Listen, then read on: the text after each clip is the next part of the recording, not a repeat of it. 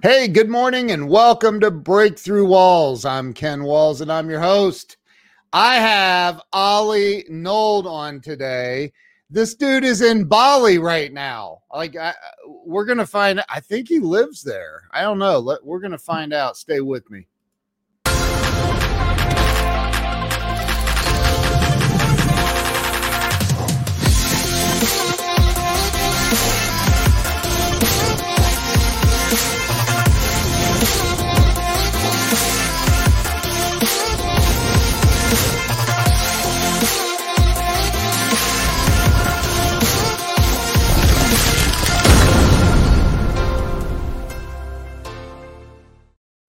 Hey, and we're back. Let me bring this dude on, Oli Nomad X. What's up, Oli? Hey, what's up, man? I'm doing great. How about yourself? I'm doing wonderful, man. I'm a little bit jealous. I said when you told me you're in Bali, I'm like, dude, what are you doing sitting inside then? You're like, 'cause it's dark out there right now. It is pitch black at the moment. Yeah. Wow. So we're gonna get to why you're in Bali, but let's start with where you were born and raised. Start there. So I'm born in Switzerland. So I'm holding three passports, to be honest. I'm holding a Swiss passport, a German passport, and an Argentinian passport. But I've been raised and born in Switzerland, spent most of the time there. So consider myself as a Swiss.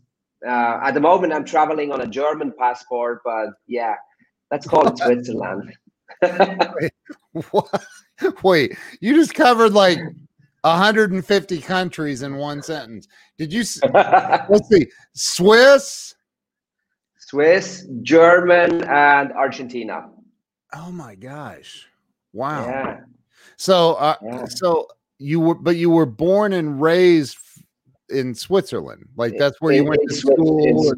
Yes, exactly. Okay. And we have somebody joining us from France. So that's pretty close. That's pretty close. Awesome. So did you? So you went to school there? Did you go to college? Yeah, that's kind of like it's kind of like college. It's a bit of a different system in Switzerland, but let's call it a college. I've been kind of like through the normal college school and everything. I did an apprenticeship in Switzerland as an electrician, and then after that I kind of like started to travel. In my like 20s, early 20s, I started to travel, and from there on I've been like kind of like in and out of Switzerland, but went kind of like always back home to Switzerland till I was and 20s, 29, 30. So the whole other journey kind of like started in my end 20s then. This is my buddy Joe. I'm joining from the communistic state of California. Oh my God. So tell me what, like, I've never been to Switzerland. I've seen obviously pictures and videos. It looks absolutely beautiful. What was it like being raised there? It's you're absolutely right. I think it's one of the most beautiful countries in the world. Yeah. In terms of the landscapes and everything, what goes around with is like it's an amazing culture. I love the food. I've been raised very, very close to the mountains, so I'm super much into snowboarding. That's how I grew up. Spent like every weekend up in the snow, and it's like this. It's literally what you see on the pictures. That's exactly how it is. It is purely magical. Wow. But on the other side, it's in my opinion, and that's what I didn't like about it. The chocolate is really that good, bro. Joe. on the other side, it's a very close-minded culture in there. Like that, people are like super like everyone is focusing on money. Nothing wrong about that, don't get me wrong, but everyone is like literally like about what status you have, what car do you drive, how big is your flat, you know, like how much income do you have. Not a lot of people like, you know, like not like super open-minded to travel and to explore the world. So it's like this little island in the middle of Europe where we do like our own little thing. So I've never really I never really felt like home in terms of being in a country where I feel like super comfortable, even if it was like beautiful in terms of nature and everything. And it is, to be very honest, bro, it's like crazy expensive. It's like, is it like really? Singapore. It is really expensive. So the only way to live in Switzerland is to work in Switzerland. You need to get a Swiss salary to afford all the beautiful things in Switzerland, or you save like half your life to spend some holidays there. So yeah, that's that, and that was never really my style, but I don't want to complain. It's a privilege to be Swiss, to be very honest. So like, well, you know, like education, health system, everything what was paying me on my journey was mainly based because I had the privilege to grow up in such a high-end society. And they make some pretty good watches too, I heard.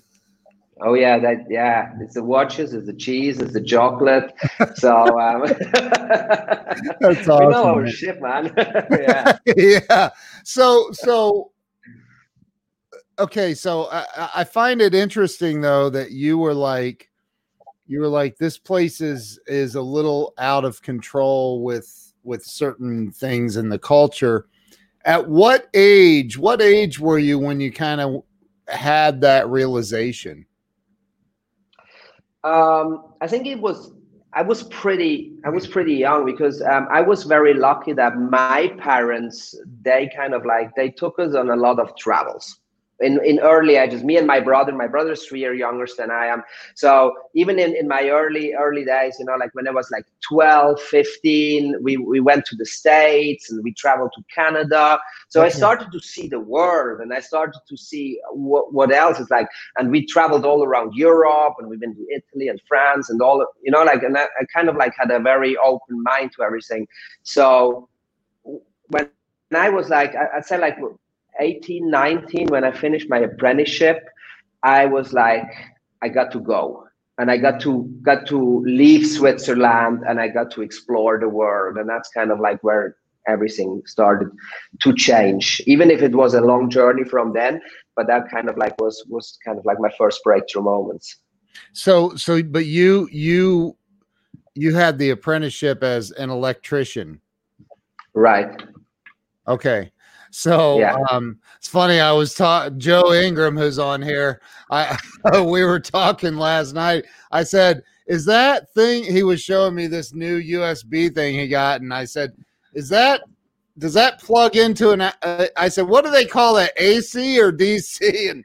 And so, but you know, but so you got into you became an electrician in Switzerland, and you did the apprenticeship. What was it that made you go, I'm out of here, I'm going to start traveling?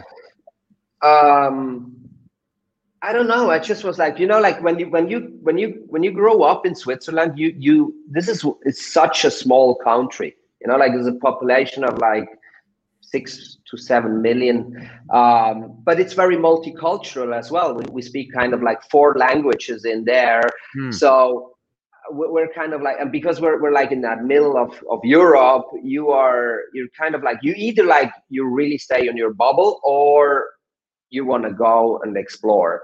And for me, it was always like, I want to go out there, I want to explore, I want to see the world, I want to see what's out there. And based on what I've learned from growing up, it was like, okay, you go to school, you do your college, and you do an apprenticeship, because that's what you do in Switzerland, right?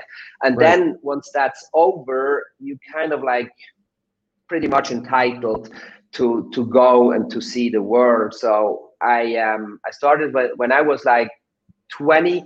I spent 6 months in Vancouver, and kind of like I went to a language school. As you can tell, they did not really a good job with my English because that's all I got at the moment. But so I spent like 6 months in Vancouver, and I learned English, and that was kind of like, that's when I was like, okay, cool, that's it.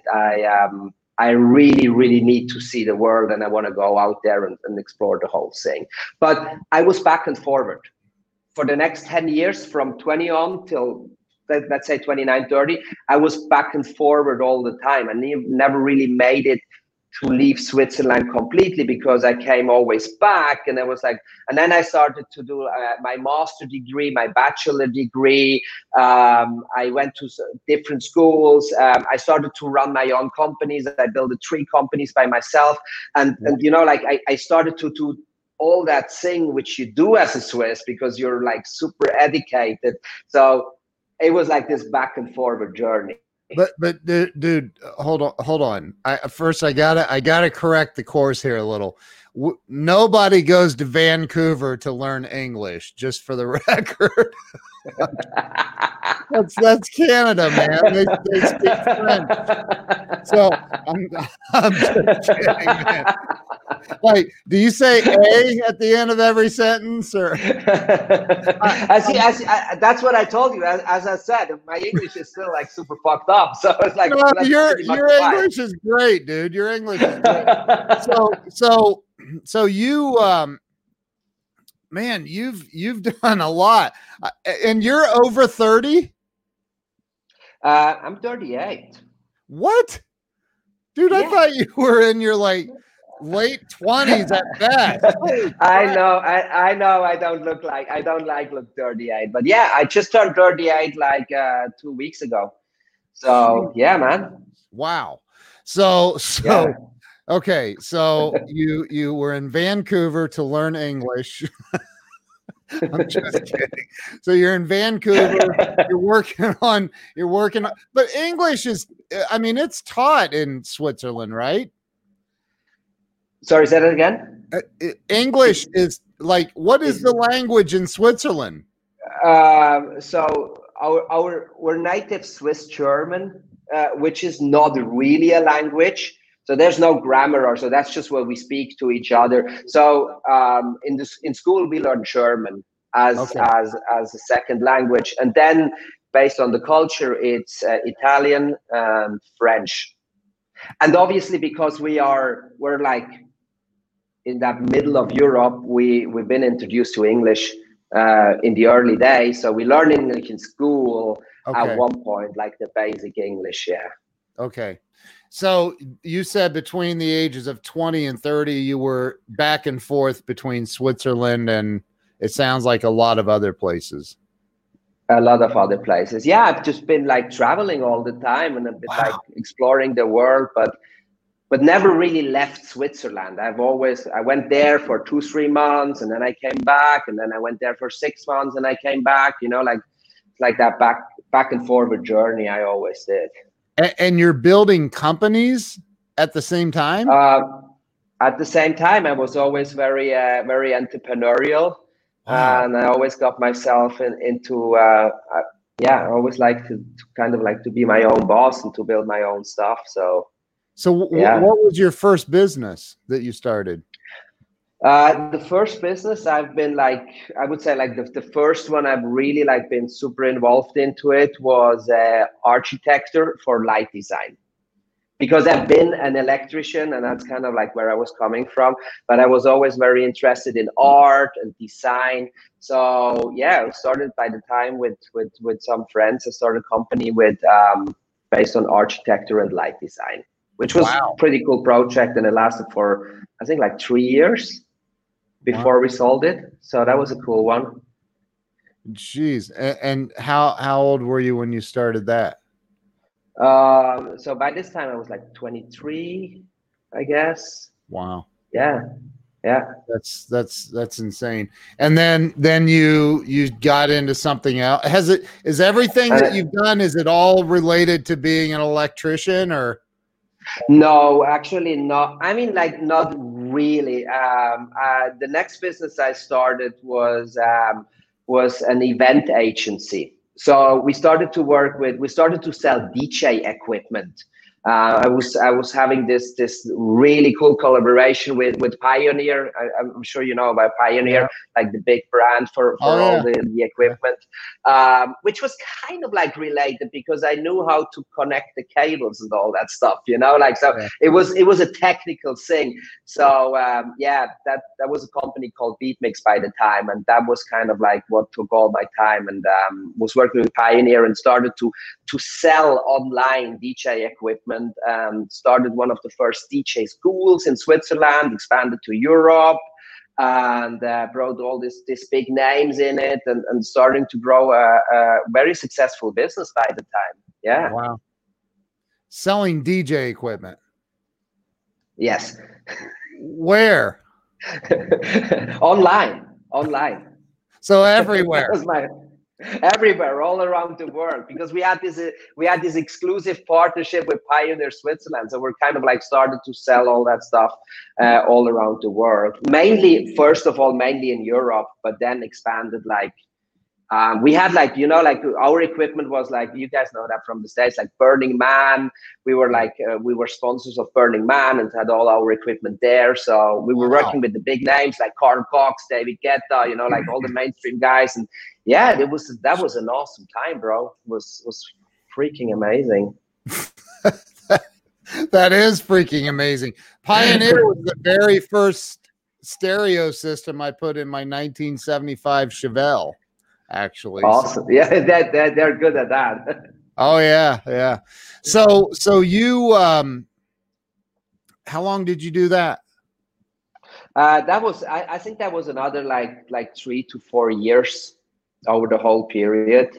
By the time I was kind of like involved in a few other businesses, but at the end of Beatmix, that was kind of like when I would say like 29, and when Beatmix was super successful by the time. So it was like I was never ever like the kind of guy who left home or Switzerland for good because everything was shit or I was done with it. I was literally just like I didn't want it to be attached to one place. So Right. I was like, okay, we're running these online stores, but we had these physical stores and we had all the teams and all that stuff. And I was so kind of like addicted still to see the world, to travel, and I just wanted to be like completely free. And that's when I gave up on the beat mix and DJ agency business, and transformed everything completely, and first of all into the online world, and then started to be. I packed my backpack and I sold all my stuff. Literally like almost overnight. It was like a 2 months process and getting rid of everything. I was like, okay, let's go and do something different, because I was 30 by the time, and you feel like you're getting like into slowly towards the second half of your life. So what you gonna do for the second half of your life? And I felt like it's definitely time for a change. Wow. That is such a unique perspective, because that's not how most people live. Would you agree with that? I know. Oh, yes, I do. I was like, that's a bit of a special situation. I do definitely agree. Yeah. So okay, so at some point, so you I mean, you said you have an Argentinian passport, right? Oops, are you there? You are. Yep. Yeah, I got you. Yeah, sorry. Okay. You said you have an Argentinian passport, is that right? That's right. Yes, because my dad is half Argentinian, half German. My mom is Swiss. Wow. Wow. Yeah. So and a German passport. Yes. Okay. So you got out of the DJ business, packed a backpack, sold all your stuff, and right. Where did you go? Not one of my smartest ideas, but I went straight to Ibiza. To where? Kind of like Ibiza. You know Ibiza? No, what's Ibiza? You never heard about Ibiza, the small island in Spain? Oh, yeah, yeah, yeah. Yeah, it's probably one of the biggest party islands in the world. Yes. Crazy place, really like crazy place, bro. But I was very familiar with the island because we did a lot of business there. So Right. as this was like an overnight decision, kind of like an overnight decision to leave. So I was not really sure where should I go to start with. So I was like, Ibiza is a very good place because it's super secluded, but I still know a lot of people there and I have a lot of contacts. So I went there and I kind of like, I think I went on a 6 month bender and just partied through and celebrated life, which was awesome. Yeah, man. That's awesome, dude. So what you said, probably not my smartest move. Is that what you said? Yeah, I spent like half of my savings, like from everything we sold from the company. It's like because Ibiza is like crazy expensive as well. So we're like partying through like 6 months in a row and just celebrating life. Which was a great time. I don't regret. Don't get me wrong. Yeah. But yeah, it was intense. It was intense. But I met a girl. At this end after this 6 months period. I met a girl, and it's kind of like this big love story. I fell in love, like bam, and she was from London, so I went to London with her, and I spent like a year, and I lived a year in London before then traveling onwards to Asia. Did she go with you? She came with me. We're not together anymore. This whole thing lasted like 3 years. So I spent a year in London with her. I was working for Amazon by the time. I was doing technical support for Amazon Prime. Also at the techie background, right? Yeah. And then after a year, we kind of like was done with London, and then we started to travel Southeast Asia. Ended up in Thailand, spent a lot of time in Thailand, Cambodia, and then went to Vietnam, and I think I spent like more than a year in Vietnam. Oh my gosh, dude! I mean, is there a country you haven't been in? There is. there's still a lot of my bucket list. Believe me, there is still a lot. So. And when you told me about this girl, I thought, and I know that you're in Bali right now, so I'm thinking, yeah, either she's a nomad also, or it didn't work out. One of the two, because you just don't seem like somebody you could keep in a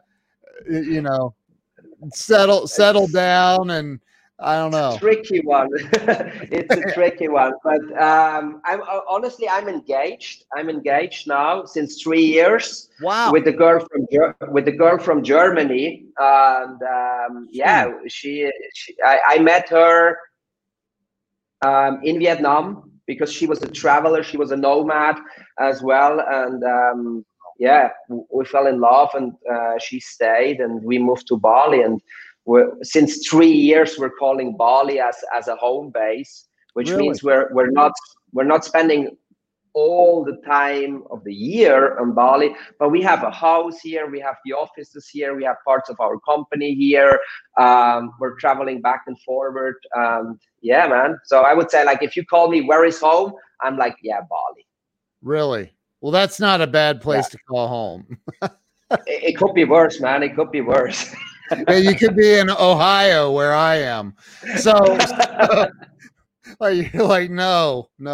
But so in gosh, man, I'm trying to keep up at this point. So dude, right? You've been a lot of places. I'm not just making this up. So you were in Vietnam. I'm interested in that because I have a really good friend. She's an architect. She's been on the show. Her name's Michelle Aldrich, and she's traveling, right? I mean, she's been traveling for a year now. But she started out in Thailand, and now I don't know if she's in Vietnam or back in Thailand or where she is at the moment, but you ended up in Vietnam. what did you do? I mean, because you said you spent half of your savings in in Ibiza. Ibiza, yeah, and you end up in Yeah. Vietnam at some point. Were you still working at Amazon? No, absolutely. It's a very good question. I think you're putting the puzzle together. I'm You're super trying, smart. man. I'm trying. No, This you're is good. one of those You're good, giant man. 1,000-piece puzzles. I'm going, God, where does this piece go? No, you're absolutely right. So we were like, when I was working for Amazon only when I was living in London by the time, and then we started to travel, and we traveled big parts of Southeast Asia, like Thailand, Cambodia, Laos, and some other countries, Malaysia, and then also Indonesia. But we ended up in Vietnam by the time, and also because we were kind of like at one point running out of money. So it was literally like there was a point where we're like, okay, we need to go back and start a business or do something to make some cash. And I ended up in Vietnam, and you wouldn't believe me, because but I ended up in Vietnam and started to teach English, which is Let's be clear, it was Canadian English. It's exactly what you're listening to right now. So I only did the kindergarten. Okay, it's like like house, table, chair, like just simple words. So no one really realized how bad my English was. Dude, that is so freaking funny. Oh my God. Oh, okay. So here you are now, an English teacher in Vietnam. Here we are, an English teacher in Vietnam. Dude, which made me that may be the funniest thing I've ever heard. That is hilarious. I know. Yeah. So how long did you do? You said you were in Vietnam for about a year. I was in Vietnam for a year.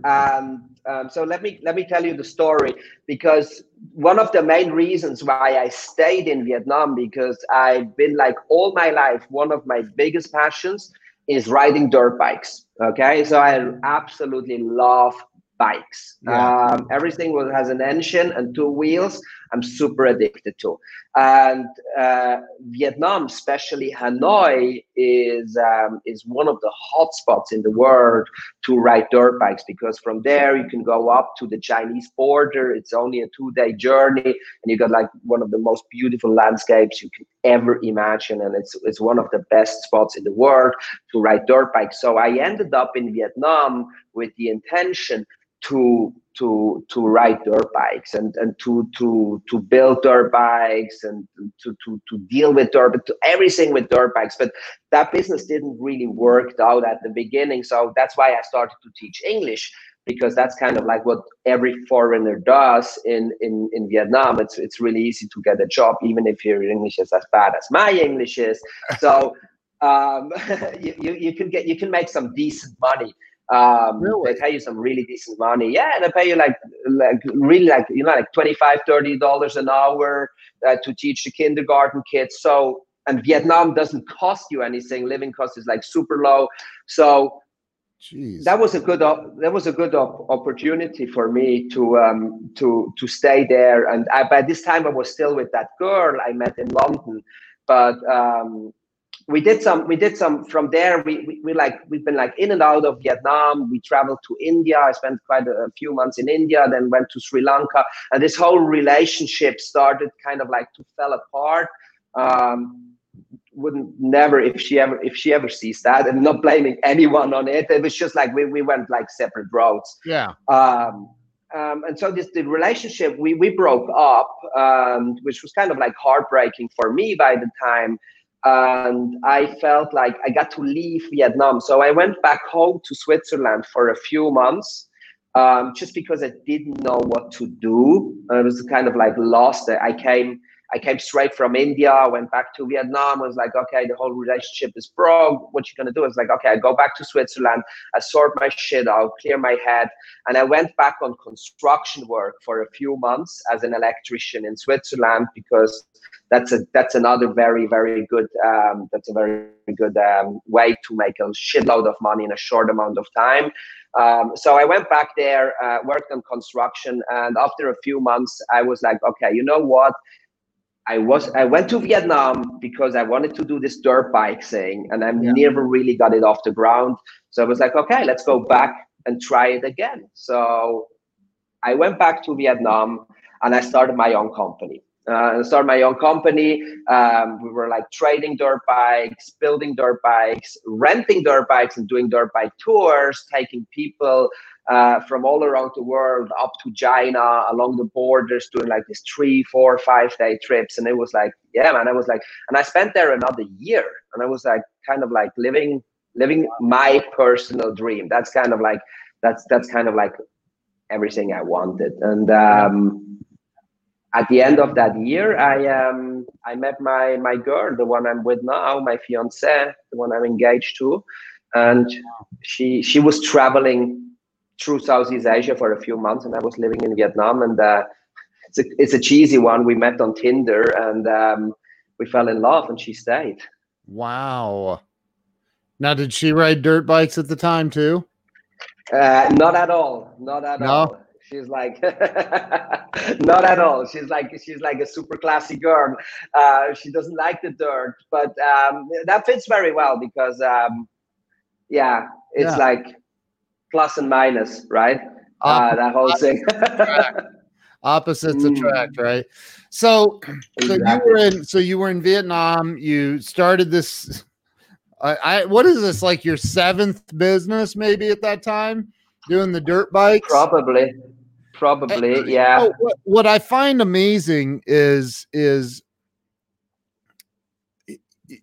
you don't seem to allow anything to keep you down, and meaning, like, you know, there are people who, as soon as times get tough, they run out of money. Like you said, we were out of money in Vietnam, and you're like, I got to start a business or get a job doing something, whatever. Like, you just like, and you went back to Switzerland after Vietnam the first time. You go back to Switzerland, you're like, I'm just going to do electrician stuff. And you did that for a few months. You just keep moving, man. You keep going. And I love that about you.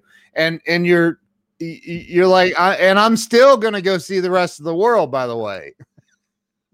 Yeah. I think that's kind of like, that's my motivation, you know. Like I look at life like it's a massive playground, you know. Like, and if I say playground, that doesn't mean we shouldn't take it serious, but it's people tend to overcomplicate and overthink everything they do in their life, you know. Like, and it's actually not that hard. We're all like super smart human beings, and there are like millions of opportunities out there. So I'm that kind of guy who just goes out there and is like, okay, let's make shit happen, you know. Like, I just don't stop, because if you stop, you kind of like, you start to stuck in that whole bubble, and you really go in that rat race, and that's exactly where I don't want to be, you know. Like, I'm just go there, and I don't mind to try as many different things as possible, so, and make it happen. Because if there is one thing I always do, is like, I enjoy every single day to the fullest. That doesn't mean I don't have bad days, you know. Like, I do have bad days like everyone else as well, but I even appreciate the bad days, because you need a certain amount of rain to enjoy the sunshine, you know what I mean? So It's all about that. Yeah, having the contrast. It's where the growth comes in, man.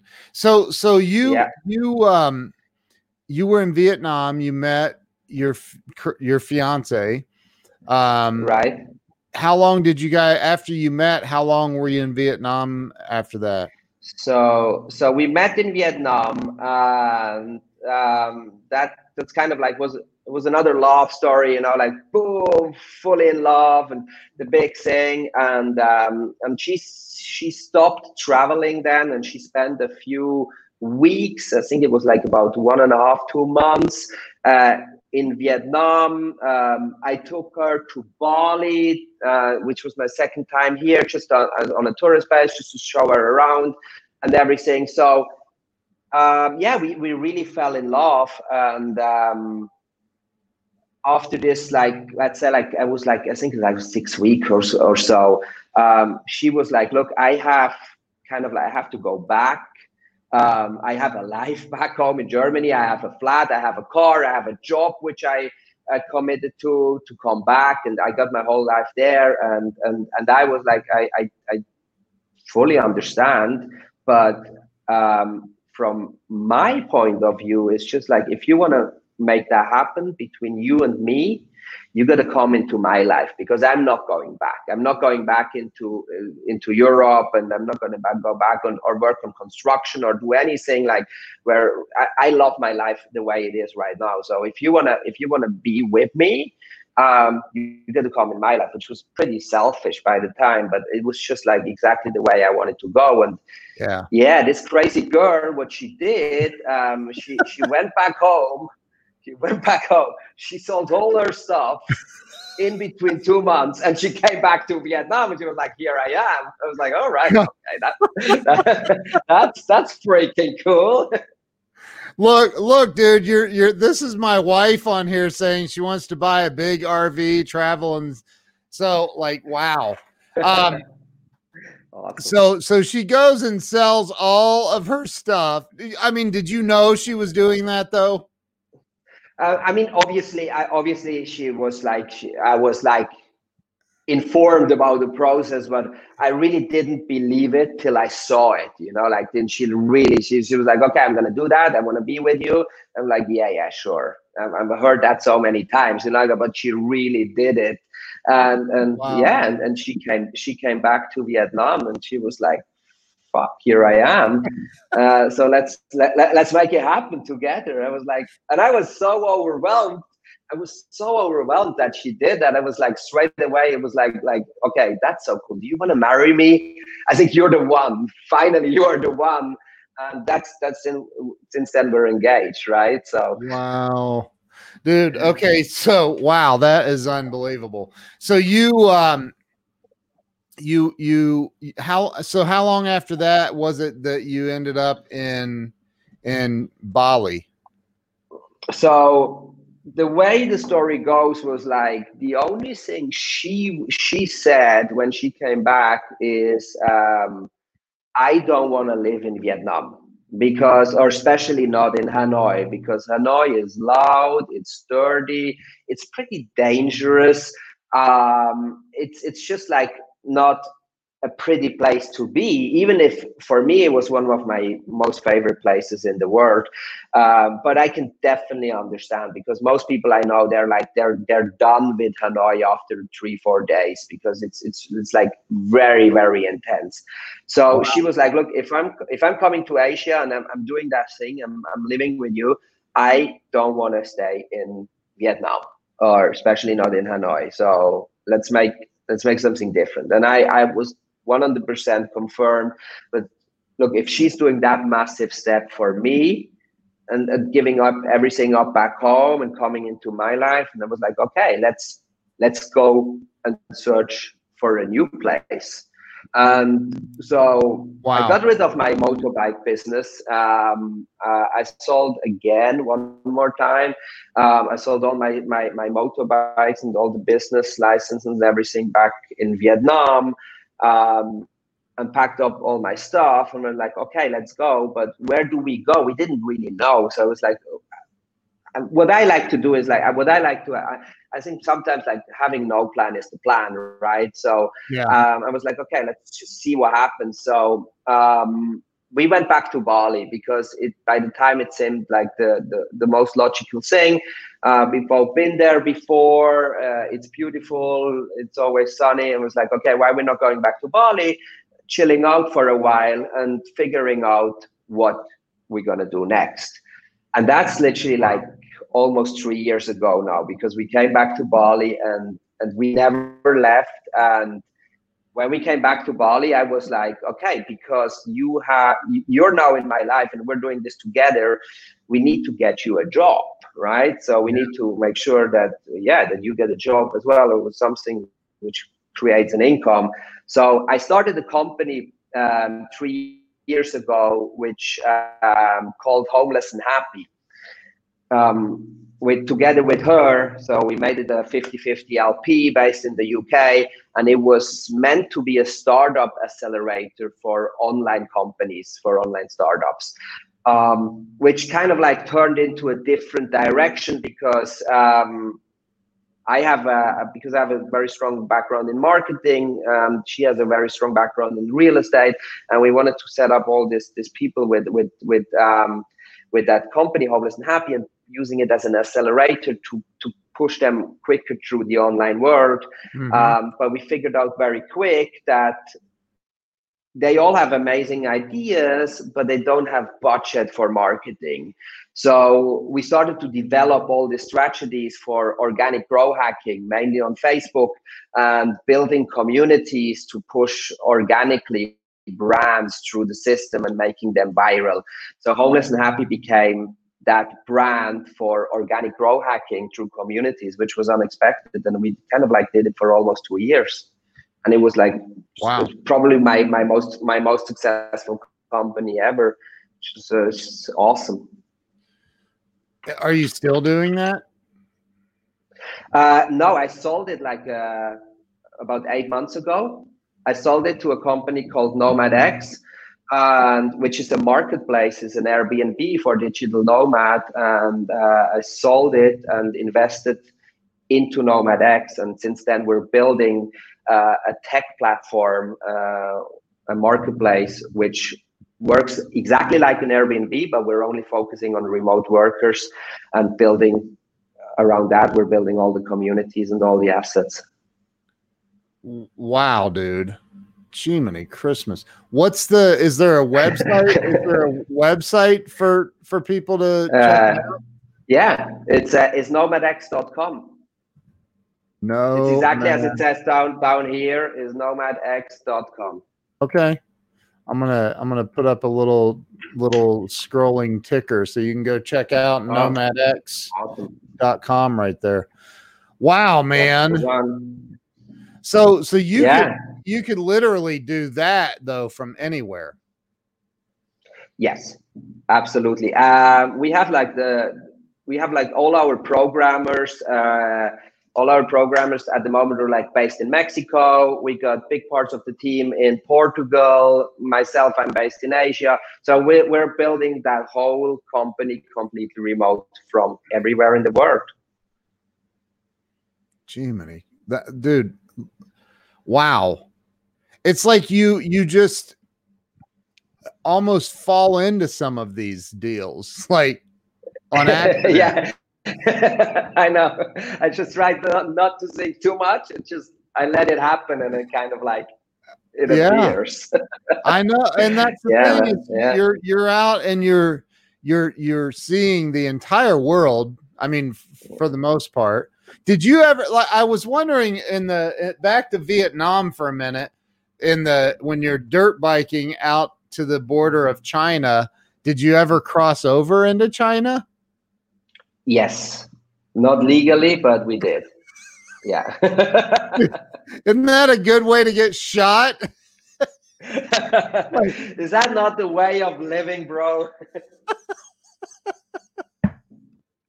You're like, okay, everybody, we're in China now. Keep your heads down. Yeah, it's like it's rock and roll. You said not legally, but yes. That is so funny, dude. So let me ask you a question, because this show is called Breakthrough Walls, and it's all about first off, your story is absolutely unbelievable. It's amazing, man. And I think that there are so many people in this world that hit obstacles in life and they get stuck there, or something bad happens and they get stuck there, or they just give up and they go get a job for the rest of their lives, doing whatever. But what do you think keeps most people stuck in life in general? I think it's a very good question, and I think there are many reasons why. But I think one of the main reasons, what I've seen, is like people don't allow themselves to think big.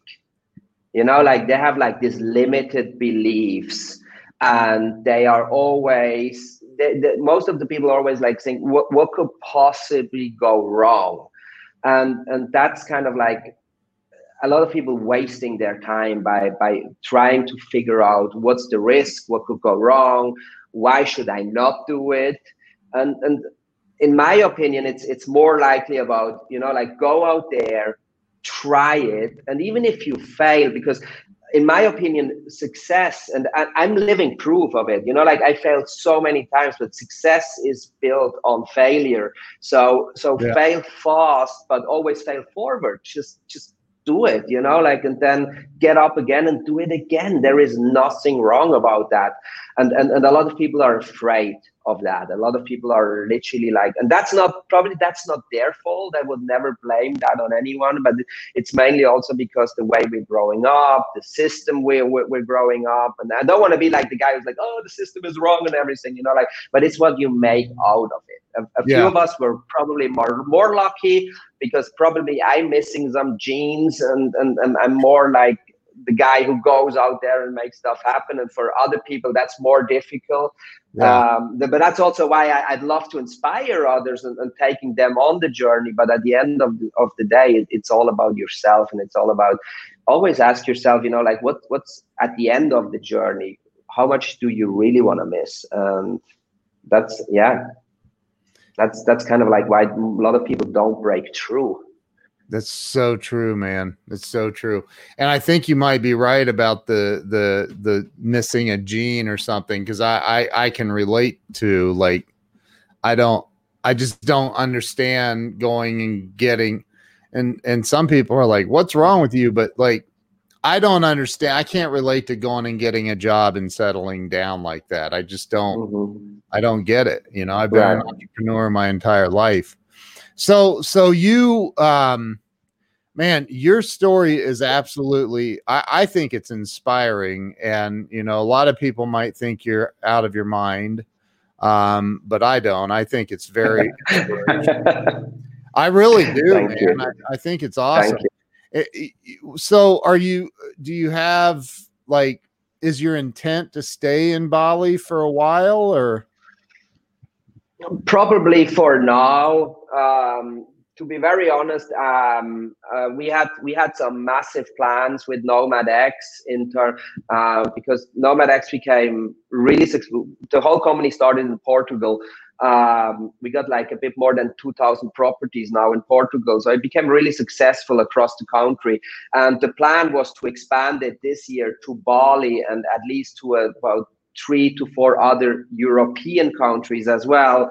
But I'm pretty sure you heard about that little virus who's going around at the moment. So that kind of like, now like COVID stopped everything we were on about, because we really rely on travel. And as long as people don't travel, it kind of like shut down our whole business model almost overnight, which is obviously sad, but it's also, that's the way it goes, you know, like that's entrepreneurship. That's a risk you have to take. It could be this one, it could be something else. So based on the whole situation, the first maybe like 1 to even like the first 3 months when everything happened, like February, March, I really tried very hard to save as much as possible, to adapt and to pivot, and you know, like, but at one point it was like I just realized it's absolutely out of my control. It's completely out of my control. And I'm not talking about, you know, like is it like a fucking Siri and the world goes nuts on something which is a scam, or is it the real global serious pandemic? We don't know. The fact is, like, the whole world shut down. This is something I can't control. So I just decided for now to take a step back, to chill out on the island, to see how everything goes over the next few months, and then taking it straight from there. And I think we're going to call Bali a bit longer as a base as we probably expected, but that's totally fine. But so is there, I mean, so you don't have an income then, like really?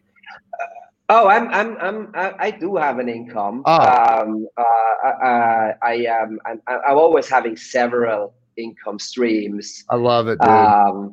Yeah, I do. We're kind of like, we're doing a lot of e-commerce as well by the side and stuff like that. And we're definitely, I'm always like, we're very, very lucky people. And I'm like always super honest about that, because we're having the privilege to go for a while without making the expected income. Yeah. So for me, so what I started to do after the first, once I started to realize this one here is out of my control, I started to stop.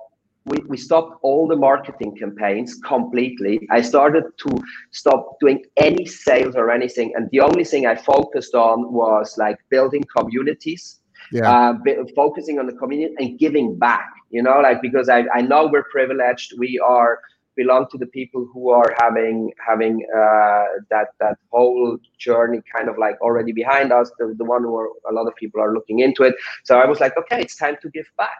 And that feels really good, and I'm super confident, and that's kind of like what I do now at the moment. I'm building my communities, I network a lot, and I build my brand, and I keep the momentum as strong as possible, because once it's over, and it will be over, the question is when. It might be 3 months, it might be 3 years, we don't know. But once it's over, I'm ready and hit the start button, and I'm good to go. Wow. My wife just said it. You have such an incredible perspective, man. So question there. Look, there's Zach. I tagged him to get him in here. How did you, Zach? I know. I love this dude. How did you and Zach? He's awesome. How did we met? That's a very good question. I think he is friend with one of my business partner, Olomide. And these guys, I don't know what they had going on. I think they did some live streams or stuff like that. And I know Zach before just by following him through Instagram. And my business partner set up a post, and I was like, boom. Because what I do at the moment, not as intense as you, but we're setting up a lot of live streams where I invite as many people as possible to my own show to provide value to the community. And I was like, Zach, you're one of the guys I want to have on my show. And he joined, and we streamed together. And that's how he introduced me to you. And here we are. Zach's awesome, man. I met Zach. It was about a year ago. We met out in San Diego, man. He's a badass. Yeah, I love him. He's a great character, super personality, very successful in what he does. He knows his shit, and I highly, highly respect that. Yeah, he sure does. So you're in Bali, you're staying there for a little bit until this whole COVID thing passes, and you can hit the start button on the other business. And dude, your story is actually really, really impressive. Thank you. I don't know. I mean, maybe Zach has seen more of the world than you. I don't know. He's been around. He's been around. There's my buddy Glenn Morshower. You've seen that guy in movies and on TV. He's my best friend in the world. Probably. That name rings a bell, actually. Yeah. He's awesome. He's been in Hollywood for 45 years. But so dude, hey, thank you. I genuinely, it's almost midnight in Bali now, right? Totally fine. Hey, do you live those things out over the water? Like, do you have like the glass floor where you can see the water? Oh, I don't have it in my house. But there are plenty of them here around. Yeah, man, it looks. Have you ever been to Bali? I have not. No. No. Okay, put it on your list. Put it on your list, and if you ever make it happen, be my guest. It would be a pleasure. That's awesome, dude. Thank you. I appreciate Absolutely. that. I got to put it Awesome. on my list, man. So I think Do it. everybody loved the interview with you today, man. So thank you again. I appreciate you coming on. And one last question I always try to ask, because you know there was this time years ago when my business was still, I don't know, 3, 4, 5 years old. And I had some employees, and you know, I've been in tech for 26 years, and one of my employees walks in and goes, "Hey, boss, there's a guy outside looking in the windows of your SUV." And I was on a phone. I said, "Well, tell him to get the hell out of here." And he's like, "I would, but he's got it blocked with his tow truck. He was there to repossess my car." I was like, "What? You're gonna be kidding me." It was a horrible day, right?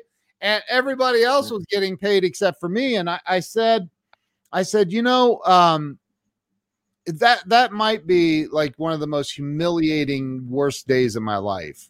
So if somebody were to call you and say, "Oli, I'm having, man, my car got repoed last week. My electric is being shut off tomorrow. Everything I'm trying isn't working. I can't figure it out. I'm in a funk," whatever it is. What would you say to that person in that moment to help them get past that, get over the hump? Isn't it that the best freaking thing what can happen to you?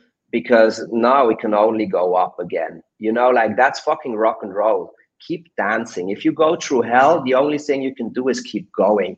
And that's exactly what you need to do. Dude, that's awesome, man. Love that answer. Love it. Hey, thank you again. I genuinely appreciate you, man. So thank you. Stay on here with me. I'm going to end the live stream. Sure. Thank you to everybody who's been on here. Everyone that shared this out, you get extra bonus points. So thank you. I appreciate it. Thanks for having me. I highly appreciate it. Thank you, dude. Awesome. You rock. You rock, you. man. Thank you.